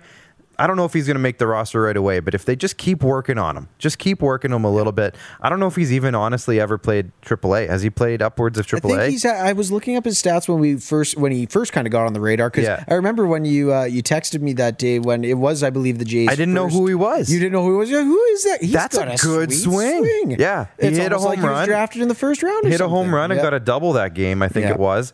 And man, his swing looked good. So I'm like, who is this guy? Max is like, hey, it's Warmoth. Remember him? I was like, oh wow. Okay, so I'm having my eye out for Logan Warmoth. Again, maybe it's as like the embarrassment of riches of having a deep farm system, though. Yeah, right? It's kind of nice to see these guys coming out of the woodwork. Of a 2017 forgotten first round pick. I think he was picked 22nd overall. Something around that range. But anyways, if he can contribute somewhere, hey, that looks good for whoever was in charge of that pick. I agreed. Now, last thing we're going to talk about, and then we're going to a break. Trade targets are emerging around the MLB. We were looking at some standings earlier, and the Cincinnati Reds are having a terrible spring training, and that doesn't mean anything, but they also weren't super great last year. Penciled in to have a good season this and year. They were also dumping salary before the season. So Sonny Gray is coming out as a guy who I think would make a ton of sense to bring in if the Jays are really serious about improving their pitching staff. He's had some really good years in the past. He got traded to the Yankees, I think, that one year, and everyone said he had a rough year, but I looked at his numbers. It wasn't that bad. No. So he maybe had a couple bad games. A rough year for him, because he has had quite the good career. He might have had a couple of bad games. Going back to his days in Oakland, if I'm correct? Yeah, he had 3 really good years in Oakland, and then he bounced around a little bit, and then he had a great year in Cincinnati. I think he got a really good return for Oakland from the Yankees when they dealt him. Yes, he did. He was one of those guys where you were like, oh, yeah, he's going to net a package. And he was young at the time. He was like 28 or something. And he was dominating the AL West. He's only 31, so that would have been, he would have been like 27 years old or something like that. So I think Sonny Gray's a great target. I'm starting to like him. Let's get him. Yeah, I think so. The other one we were talking about, the San Francisco Giants, we are not sure how good they're going to be this year. And they have a few guys, actually, I wouldn't hate on this roster, but Kevin Gausman was the one. Yep. The Jays have tried to sign him 2 straight off seasons, can't seem to get him for some reason. So the idea is just trade for him and he's forced to play for you. So we could do that. That'll be interesting. And the Giants have a couple other guys I was looking at on their roster too. Is Jeff Samardzija still kicking around? Oh no, there's just something fun about watching him pitch. I can't remember. I have let me just pull up their roster here because I was actually interested in some of the pitchers. They have some decent pitchers. The roster, their lineup is what I'm trying to say. Right. It didn't have a whole lot to it, but they got Johnny Cueto there. They have Anthony Desclafini. Wow. They have Jake McGee. Was he in The Sopranos? Probably. I feel like I saw him in a season of The Sopranos. I think so. Aaron Sanchez is hanging out in San Fran. Sanchez. Oh, man. Well, they just signed him. I'd like to see Aaron Sanchez have a rebound year. I'd love to see him back in Toronto. I don't know about Toronto. He's one of those guys where I did really grow an affinity for him. I'd like to see him have success somewhere else. I just hope his finger can stay safe. If he finds his way back, it was meant to be. He always got finger blisters. Poor guy. Well, it's because he wasn't pitching in a warm enough climate. Look at that. Right. Go to San Francisco, pitch in the Bay. You're good to go. The other name is Alex Wood that we were talking about before. So they've got some pitchers there, but their roster doesn't look all that great. No. My boy Evan Longoria is hanging out there. He's my favorite player from years back. He was always my favorite player. I never would have pegged that, hey? I don't know. From that era, hey? Well, no, it's not your all-time favorite player. No, Pujols is up there. Carlos Delgado is up there. I have an affinity for first baseman given my stature. Given your stature? And the fact that I played there. Baseman. Well, I know, but third baseman. He was like my one other guy that I was always I like him. He came up with the Rays as that young kind of stud and just like took over right away. Yep. And then I just really liked those powder blue Rays jerseys. Yeah, those were good. You know, I miss the Devil Ray jerseys. Well, yeah, I think he came up in the Devil Ray era too, but I loved, and that was when the Rays were like scrappy and they kept making the playoffs and beating the heavyweights, and he was a big part of that. They had some good years. I fell in love with Evan Longoria around like the late 2000s era, 2006, 2007, somewhere in there. Jeez, that's longer than your marriage. Yes, yeah. So you've been in love with Evan Longoria longer than your partner. Yep. Let's dive into this. I've only Clark. been married for 5 years. Okay. I've been with my wife for 2. Are we live right now? I feel like we're in a bit of a fog. Yeah. Hey, are we still on? Anyways, we're going to hit a break. We're coming back. We're talking hockey. We got a ton to go over, so don't go away. And hey, send in your questions now because we got hot rumors. We got who's hot, who's not. And we got a whole lot more coming up. Clark's got the hots for Evan Longoria. And I love Stay tuned. Evan Longoria. See you after the break. Don't rack your brain trying to source the equipment and materials you need for your business. Rockstar can operate your entire supply chain, from PO creation to expediting your shipments, all from our office. Leverage the buying power of the Rockstar Buying Group to not only save money and time, but also the headache. From gloves to glue, we can provide it for you. Find out more at rockstar.com. Comfort has always been something we, as people, strive for. It means that the places we live and work, and that the people we care most about, are able to go about their lives focusing on the things that matter. While the world seems to be facing one challenge after another, our focus at FlameTech has remained the same for more than 20 years. Now more than ever, we need each other to support our local businesses. As an industry leader in combustion services, we are proud to attend to the needs of our communities and support the local economy. He's covering everything that matters to you. It's the Rod Peterson Show. Tune in live Monday to Friday, 10 a.m. to noon to catch the show live and be a part of the action. Take control by commenting live and sharing the show with your friends. Everyday hoop life. Let's get it, baby.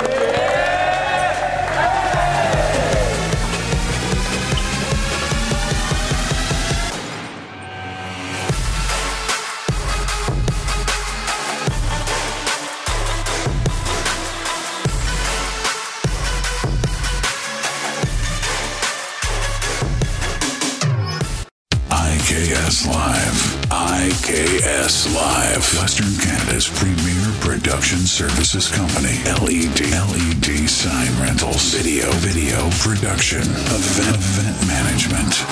Look no further than IKS Live. Visit our website, IKS Live. Always the best seat in the house. IKS Live.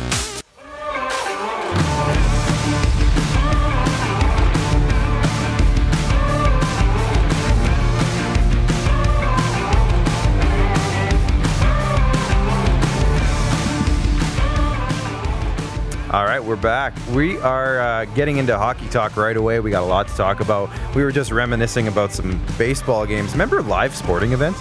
I do.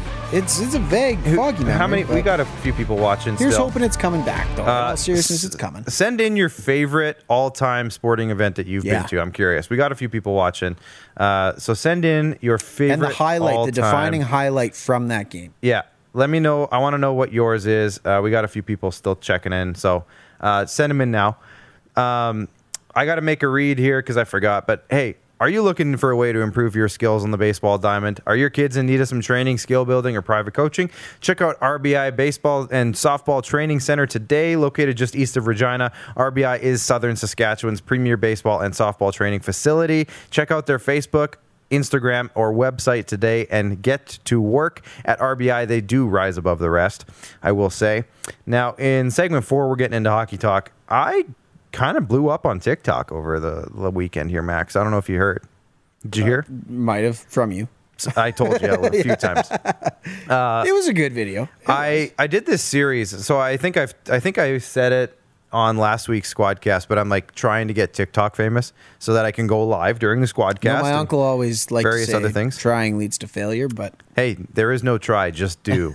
So I am getting Facebook or TikTok famous, I should say.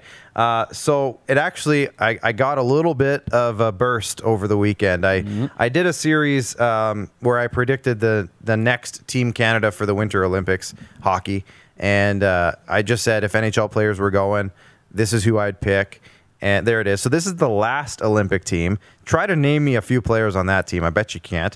The one most recognizable guy is in the back on the left. It's Sean Burke. Yes, he was I think the general manager of the team. I think, or at least he was the goaltending consultant or something. He was something to do with it. Chris Kelly, remember Chris Kelly? I do remember Chris He's Kelly. He's the captain. I think Derek Roy. Derek Roy might be in there. Derek Roy, former Buffalo Sabres. Ben Scrivens is on the bottom right there, goaltender. Ben Scrivens. Oh, what could have been in Toronto? Hey, right. So there's a few other guys you'd probably, if you're a deep hockey fan, you probably recognize. If you watch the Spengler Cup, you'd know a lot of those names. Yeah. So with that in mind, I put together what I think would be the upcoming Winter Olympic roster. And I almost want to tease it and say, go watch it on my TikTok, but that's fine. I'll just say it because I want to hear what you think, and maybe we can go back and forth for a minute or two. So I had Mark Stone, Connor McDavid, and Nathan McKinnon. That's my first line. So McKinnon's going to play right wing to McDavid center. But, I mean, they can switch because with the sticks, left and right Mark Stone's a right-handed. Gotcha. So would he be a left-handed, left winger, I should say? I don't know. But I think those three together would be really good. Then I had Marchand, Crosby, and Bergeron, the old faithful. Of the World Cup called it the old faithful. Yep. They've been together several times in the past, and they're always good. Third line, now this is where I got in some trouble on TikTok because I put Jonathan Huberdeau. Nobody had an issue with that. John Tavares, a lot of people had an issue with that, and Mitch Marner. So I put the two Leafs together who play really well together, and Jonathan Huberdeau, who I think would complement them very well. A lot of people said Tavares ain't going to make it. And to that, I say, it's my list. Make your own. Fourth line, I had, to me, this sounds just fun to think about. Yeah. Braden Point, Mark Scheifele, and Matt Barzal are my fourth line. So that's not your typical fourth line, but I'm thinking you kill him with skill this time around. Repeat that fourth line for me. Braden Point, Mark Scheifele, and Matt Barzal. Gotcha. Like, nobody's catching up to those guys on a fourth line. Right. So it's not your typical. A lot of people said Sean Couturier's got to be on the team. Steven Stamkos going? He's my extra forward. Okay. Steven Stamkos is your 13th Ryan O'Reilly? guy. So a lot of people said that Couturier and Riley should be on there before Tavares. Gotcha. There's a couple other people, bashing me for certain people and not putting people on. If Jonathan Taves is healthy, Lord willing, is he? I don't know if he is fit in that mix. With him missing a whole year, I don't know if he is anymore. I hate to say it, he's one of my favorite players. I love the guy. I don't know if he is. I feel like Hockey Canada is trying to go in a bit of a different direction while still maintaining some of the old heroes of the past. Right. But I do think that they are trying to kind of make a new path. Yep. With the Barzals and the Braden Points and et cetera, et cetera. So Mitch Marner, those types of guys, because they have. You talk to Rod, Connor Bedard will be on this team. Connor Bedard will be on the Olympic team. He's pretty good. He is pretty good. So my defensive group was Shea Theodore and Alex Pietrangelo from Vegas. They're playing together. They're doing well. They seem like they're going to be a good top pair. I know Shea Theodore is probably new to a lot of people, but he's been deadly. He is a very, very good defenseman. Highly underrated, and again, falls under the shadow of a couple of really good names in Vegas. Yeah. When you're playing with Petro, he's kind of like the Ryan Ellis to Roman Josi, to borrow an analogy from my dear and beloved Predators. He's the Seabrook to Duncan Keith. There you go. Again, right? Absolutely. Except maybe the other way around. A guy that plays a very responsible game, can still chip in offensively, and a guy that just can do it all. Yeah, so Jamie Anstey says, Jackson, my nephew, says, TikTok famous Clark. Jamie Anstey says Taves over Tavares, but if he's healthy, so we don't even know that. So that's why I didn't put him even anywhere close to the roster. So the rest of my defense, I got in a little trouble for this because I was wearing a Leafs hat in the video. Morgan Riley. Riley with Drew Doughty. Okay, I don't have an issue with that, I think a lot of people who aren't Leafs fans like to hate Morgan Riley because he's a Leaf. He's a very, very good NHL. He's an elite NHL defenseman. I put him on there. I'm saying, screw my bias. He's my second pairing guy with Drew Doughty, his best partner he's ever played with. Yep. Drew Doughty is still a star. I still think that would be a really good pairing. Absolutely. And then provide some of that experience that is necessary to have in tournaments like this. And Drew Doughty's only going to be 32 years old or so, so he's not over the hump. And then my third pairing was Darnell Nurse, younger, and Cale Makar, younger.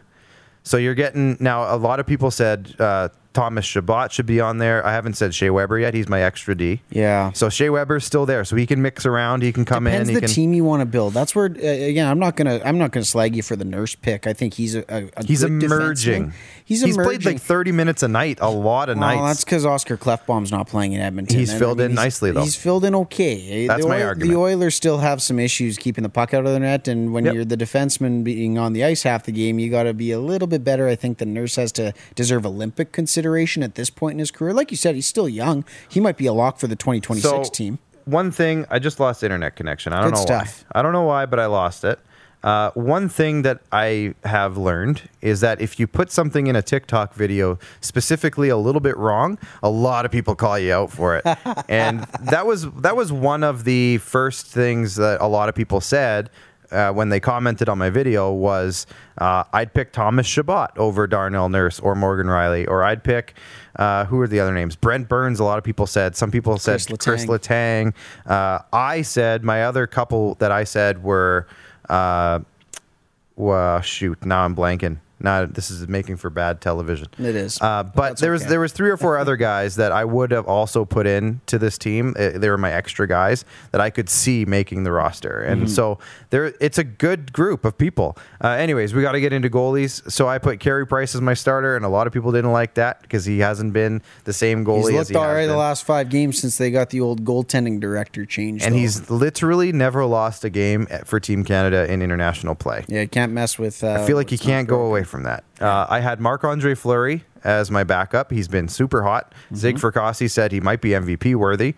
Can't argue with that. He's been unbelievable. And then I put Jordan Binnington as my third. Now, a lot of people, and I see Jackson, my nephew, chiming in and says, Carter Hart is your third goalie. A lot of people weren't happy. Carter Hart was my extra. I didn't have Carter Hart as my third. I put Jordan Binnington in there because of his Stanley Cup experience. Right. And I feel like in the Olympics, when it's a short tournament like that, best on best, you need people in there who have played the big game. And to me, Carter Hart hasn't been there yet. He's played, big levels in junior, but in terms of the NHL, he's still really fresh.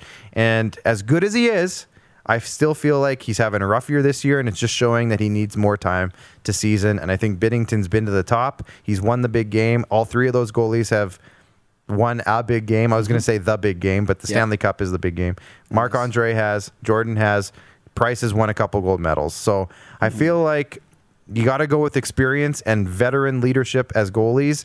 You can go young in the other places, but with goalies, you don't mess around. Yeah, and I'm with you on that Binnington pick, and quite honestly, when you look at it, he could slot as high as number 2. I really like the makeup of Jordan Binnington. I really like the identity that he has, and he's a gamer. He's a guy that, when you need a win, you say, Jordan, this is your time. And that's how he's carved out an NHL career and been as successful as he has in as short a period of time as he has. We forget, the Blues were in last place when they went on their run to the Stanley Cup final. You know who the catalyst was? It was making the change to Jordan Binnington in net. So right, exactly. As far as being on the Olympic roster, like you said, it just comes down to the experience. And also, too, just when the chips were down, the guy showed up. Yep. In like you said, a short tournament like that, you got to be able to have that switch to be able to turn it on, turn it off. And I think he's definitely one of those guys. I'd put him in as nearly a lock at this point. I would think so. The other ones that you would argue, Carter Hart, we said, Darcy Kemper has been absolute beast in Arizona. A lot of people argued him. There was a couple other names. So when does the evaluation begin for this team? Mackenzie Blackwood was another name. Yeah. So you could argue that Steve Yzerman's been obviously thinking about this for quite some time. He's going to spearhead Hockey Canada going into this tournament. But again, we go back to say, so does this season have any impact on what they're going to do in 22, or is it all about the guys who show up in the first half of next year? Well, okay, so a lot of people were saying, Carey Price hasn't been very good this year. Well, it's not about this year. It's about next year. Gotcha. And then a lot of people said, well, Marc-Andre Fleury's been good, and some people, responded with, maybe next year he won't be, and Carter Hart not having a good year, but he, same argument. So that actually leads me into an interesting rant, and I had it scripted. Alrighty, hit us with it. There's been so much talk lately, and because I'm a Leafs fan, you hear it all the time. Freddie Anderson's we do. Freddie Anderson's not good enough. Jack Campbell's, needs to be the starter. Michael Hutchinson's awful. You hear it sometimes when Pekka Rinne a couple years ago was going through a little bit of a slump. He's done. He can't play anymore. He's in the twilight. One thing I've noticed lately is that in the NHL, and this has been a pet peeve a little bit of mine, but a lot of teams who are considered better teams have gotten into systems where they have been suppressing shots. I don't know the exact numbers. There's probably somebody out there with some advanced statistic that I wish I knew about. But you see guys like, Columbus, for example, they play an extremely defensive style of game. Joonas Korpisalo typically is a stud, and a lot of people, when they play him, are like, oh, wow, I didn't know he was that good. He's unbelievable. Look at the playoffs last year. He played great. That was a short sample, but these teams don't give up very many shots. You're only giving up 20 to 25 shots a night a lot of nights. And when you let in 2 or 3 goals, for example, or your team that can't score to outscore that, you're losing a lot of games. So your save percentage isn't going to be very good because you're not getting as many shots as a bad team like Detroit, who gets 50 shots against them every game. So you see Jonathan Bernier right now, I think he has like a 912 save percentage, which is better than a lot of goalies in the league right now. And would you consider Jonathan Bernier one of the better goalies in the league? I don't think many people would say that. Is he 20% better or 20 points better in a save percentage than Freddie Anderson? I don't think I would say Jonathan Bernier was supposed to be your guy. Yeah, it was disappointing. Super disappointing that it didn't work out. Feels like a lifetime ago. Bernier and Reimer, man, that was supposed to be a deadly pairing, and it just didn't work out the way it was supposed to. But that's how the Leafs work. They run goalies out of town, and it's happening with Freddie right now, and it's kind of disappointing me, Max. That's all I'm going to say. Yeah. But there's, we shout out Steve Dangle podcast a lot, and well-deserved. They're awesome guys. They have a great show. But they were talking about what if the Leafs trade Freddie Anderson, and it just led me to this path of this conversation because they brought up, Adam Wilde brought up Jonathan Bernier as an option. Devin Dubnyk was brought up as an option. Linus Ullmark was brought up as an option, and I think there was another one. I can't think of who it was, but all of them is because they had like 9-10 save percentages. A, that's really average, so we shouldn't strive for that. We should strive for better. Yep. But B, it's because they're on bad teams and they're getting peppered with shots every single night. So if you make 40 saves out of 44, your save percentage is going to be better than if somebody makes 20 saves out of 24. Yep. It's just how it works. It's terrible math. I hate it. And goalies get the short end of the stick a lot of times. And yep. I think I've been on this rant before, but I just needed to get that out there, man. You know what? That would have been an awesome talk for your brother Scott last week. I know. Well, our brother Scott last week. Right, because you're in the family. We'll have to have him back on and talk Absolutely. about that. But no, hey, at the end of the day, it's funny, right? That's a very deep topic, and that's where A lot of guys get paid a lot more money than we do to dissect it, but it's good to know that that's what's keeping you up at night, Clark. It's good. So Robin, well, it does. Honestly, I think about it a lot. Robin Wildy says, "Cough, Tuukka Rask, cough, cough." So are you saying he gets peppered with shots? No, we're talking about you guys. Oh, we traded him. Tuukka Rask. Thanks a lot, Robin. Thanks a lot. That's going to do it. We're done here tonight. I'm emotionally wrecked. Thanks a lot. No. I don't know. Do we want to talk about anything else, Max? I know we're kind of going a little long, but we want to talk trade bait a little bit. We've kind of done that all night, honestly. Yeah, we really have. I think, what would be a fun The one thing I'd like to end on is MVP debate, if you don't mind. That's exactly where I was going. You were going to do that. So, we put it in the... Squad select? Well, that too. We definitely have to talk about that. I want to have the donut debate.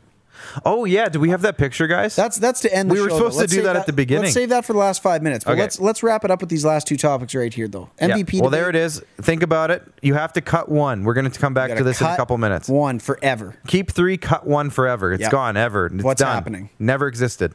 This is a sports program, by the way. Yeah, so this is how we're going to end it. But we're going back to the MVP debate. Max, I want to hear yours first, and then I'll give you mine. Okay, and see, this is where it's Connor McDavid's league. Everybody else is just playing in it. I saw that caption on Instagram, and it just resonated with me. You watch what he does night in, night out, and you look at the Edmonton Oilers as a whole about how they show up some games. Where would they be without him? And I understand that as the NHL, it's a bit of a problem to have one guy severely outpacing the entire league every single year. But if he drags the Oilers to the playoffs, I don't see how you give it to really anyone else. And again, you've got a really good case and you're about to make it. But to me, it's Connor McDavid, especially if he gets 100 points in 56 games, which he's well on pace to do, by the way. I just don't see how you give it to anyone else because he solely is the reason the Oilers are even looking at a playoff position this year. Yeah. In the North Division, which I've had my thoughts on it being not necessarily the strongest of divisions. But again, you look at Connor McDavid and what he brings to the Edmonton Oilers, it's irreplaceable, simply. And to me, that's the definition of the MVP. It's the guy that does the most to bring his team the farthest. Yeah. And I know it's a regular season award, but at the same time, without the playoffs in there as the, barometer of success and barometer of what an MVP truly is, it's Connor McDavid. Has to. So you say that if you take a guy off of a team, do they crumble? And for me, that's the best way. That is Patrick Kane in a nutshell this year. The Chicago Blackhawks. Shout out to the Slapshot Sweethearts. I talked about this with them. They kind of gave me the really Patrick Kane. Yeah, I think Patrick Kane has been.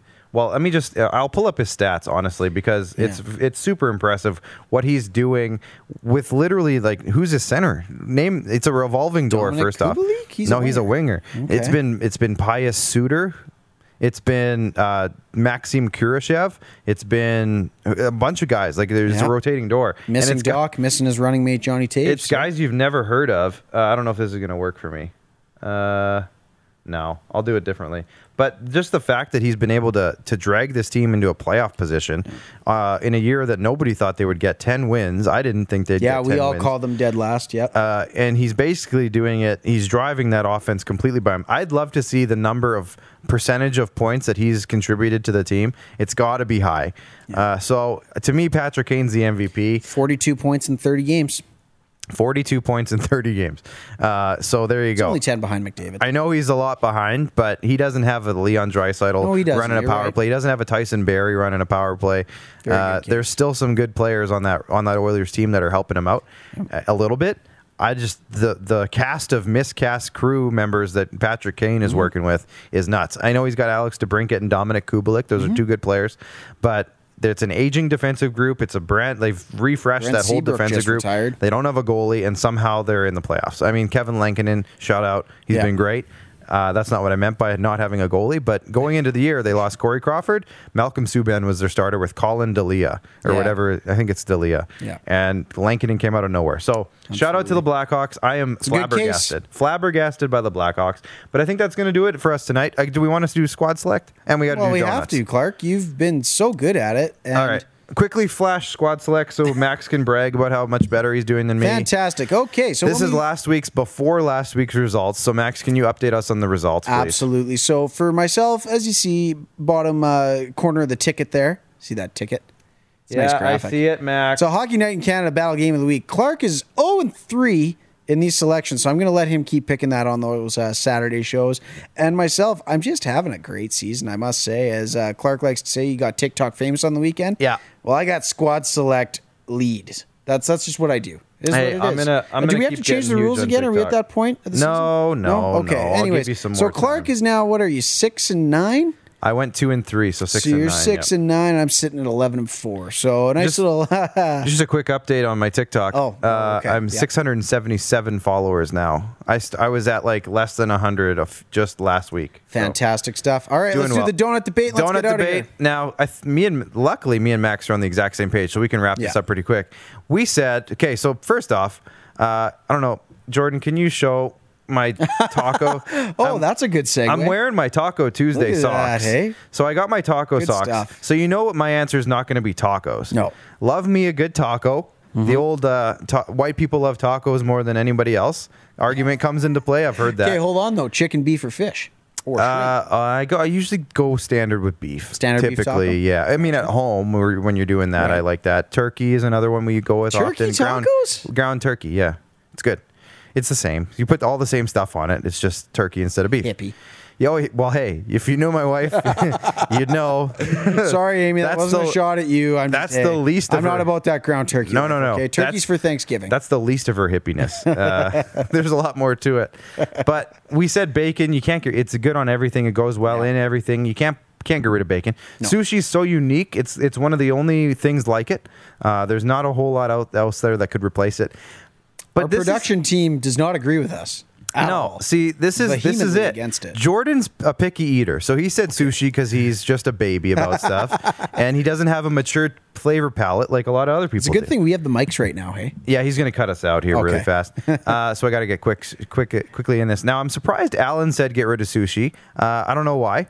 Maybe is that a thing? I don't know, but I thought Alan would like sushi. A lot of people like sushi. I like sushi, but yeah. So Alan's mad at me because I said, Max, you said it too, get rid of donuts. I did. Now, the reason for this being, now listen, because I love donuts. Hobo Donuts is one of my favorite places in the world. I love Hobo Donuts. You just don't love them as much as everything else on the list. And Alan's calling me out for hypocrisy, but I love me a good donut. I really do. Ask my wife. I literally talk about donuts on an almost daily basis. It's a weird obsession. You are Homer Simpson. However, there's other things like donuts that could replace donuts if you got rid of them forever. You could make a piece of cake and put some frosting on it. It's almost the same thing.